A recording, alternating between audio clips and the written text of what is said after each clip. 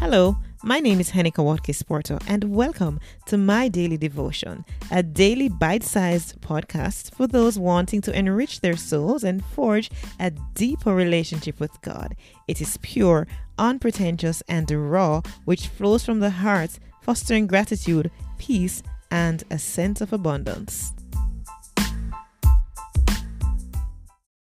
It is episode 456 of My Daily Devotion. And tonight I'll read Matthew 19.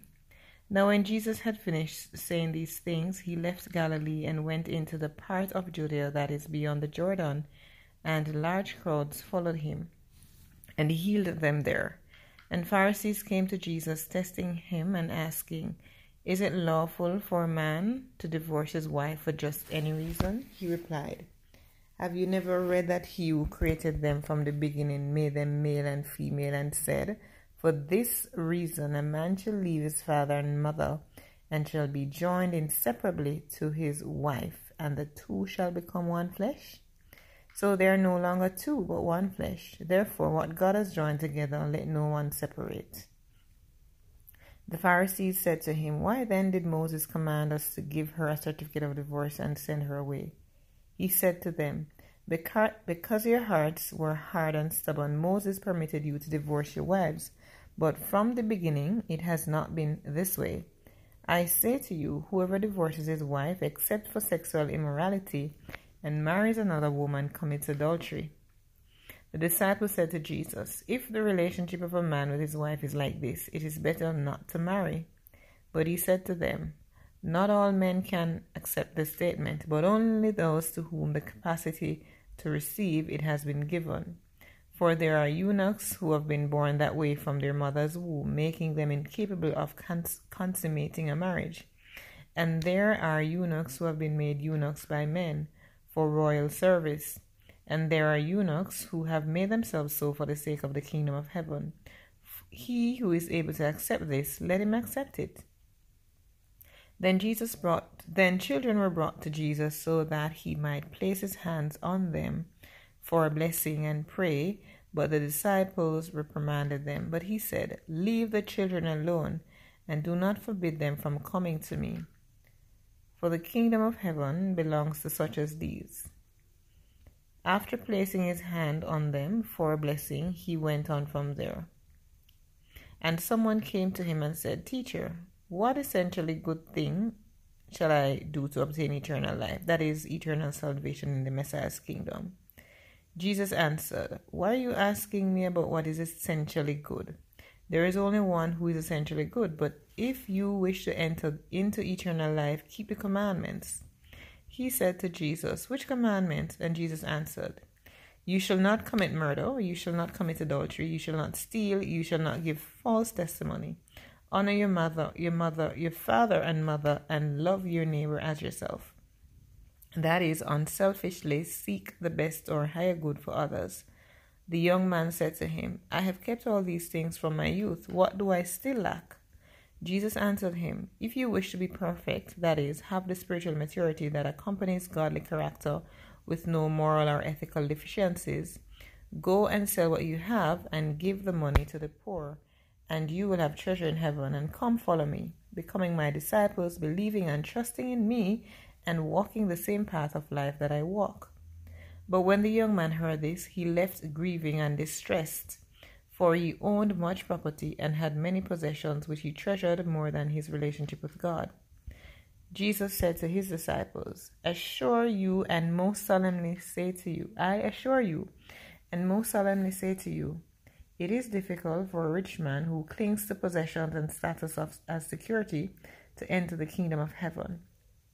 Again I tell you, it is easier for a camel to go through the eye of a needle than for a rich man who places his faith in wealth and status to enter the kingdom of God. When the disciples heard this, they were completely astonished and bewildered, saying, "Then who can be saved from the wrath of God?"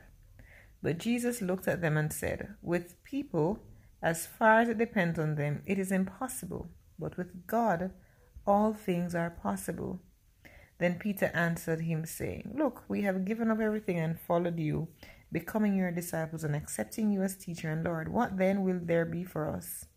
Jesus said to them, I assure you and most solemnly say to you, in the renewal, that is, the messianic restoration and regeneration of all things, when the Son of Man sits on his glorious throne, who have followed me, becoming my disciples, you who have followed me, becoming my disciples, will also sit on 12 thrones, judging the 12 tribes of Israel. And everyone who has left houses, or brothers, or sisters, or father or mother, or children, or farms, for my name's sake, will receive many times as much, and will inherit eternal life. But many who are first in this world will be last in the world to come, and the last first. This is the word of the Lord, and we honor it by saying thanks be to God. What is so interesting that, there's so many points here that we could dwell on, but tonight I want to look at, it is with people, as far as it depends on them, it is impossible. But with God, all things are possible. Many times we experience things in our lives, and we know that without a shadow of a doubt that there's no human intervention that could have caused a particular outcome. It had to be God. And so situations that seem impossible, situations that seem as if we're not going to go through them, whether it's our health that we're challenged with, whether it's our finances that is seemingly depleted, whether it is that we have no provision, whether it's a relationship that we need to be built, whatever the circumstance, with God, all things are possible. And so we need not look on what things appear to be like, but look on a God that is working behind the scenes to make all things possible. Father God, tonight I honor you and your word. I thank you for your word that is life and light. I thank you, Lord God Almighty, that you continue to sustain us through your word. Even this age, Lord God, that we are going through a trying time as a world, as citizens of this world. I pray, God, for every person who happens to be alive today.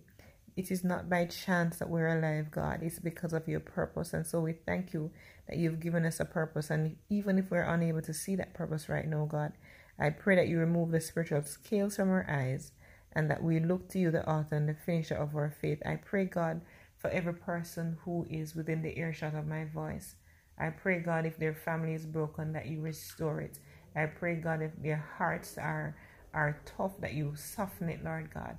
That you, God, make our hearts be fertile ground to receive the giftings and the gift of the Holy Spirit and the power of the Holy Spirit, and to walk in our authority as children of the Most High God, as children of light.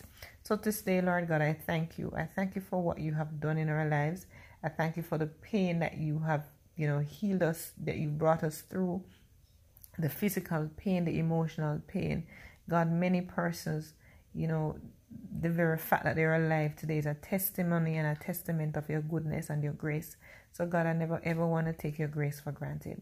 So tonight, Lord God, I just pray that even as we rest, as we retire to bed, that Father, indeed, you will watch over us, that you will grant us peace and heaven's blessing, and that your name will be glorified in all of this. Through Christ's name I pray. Amen.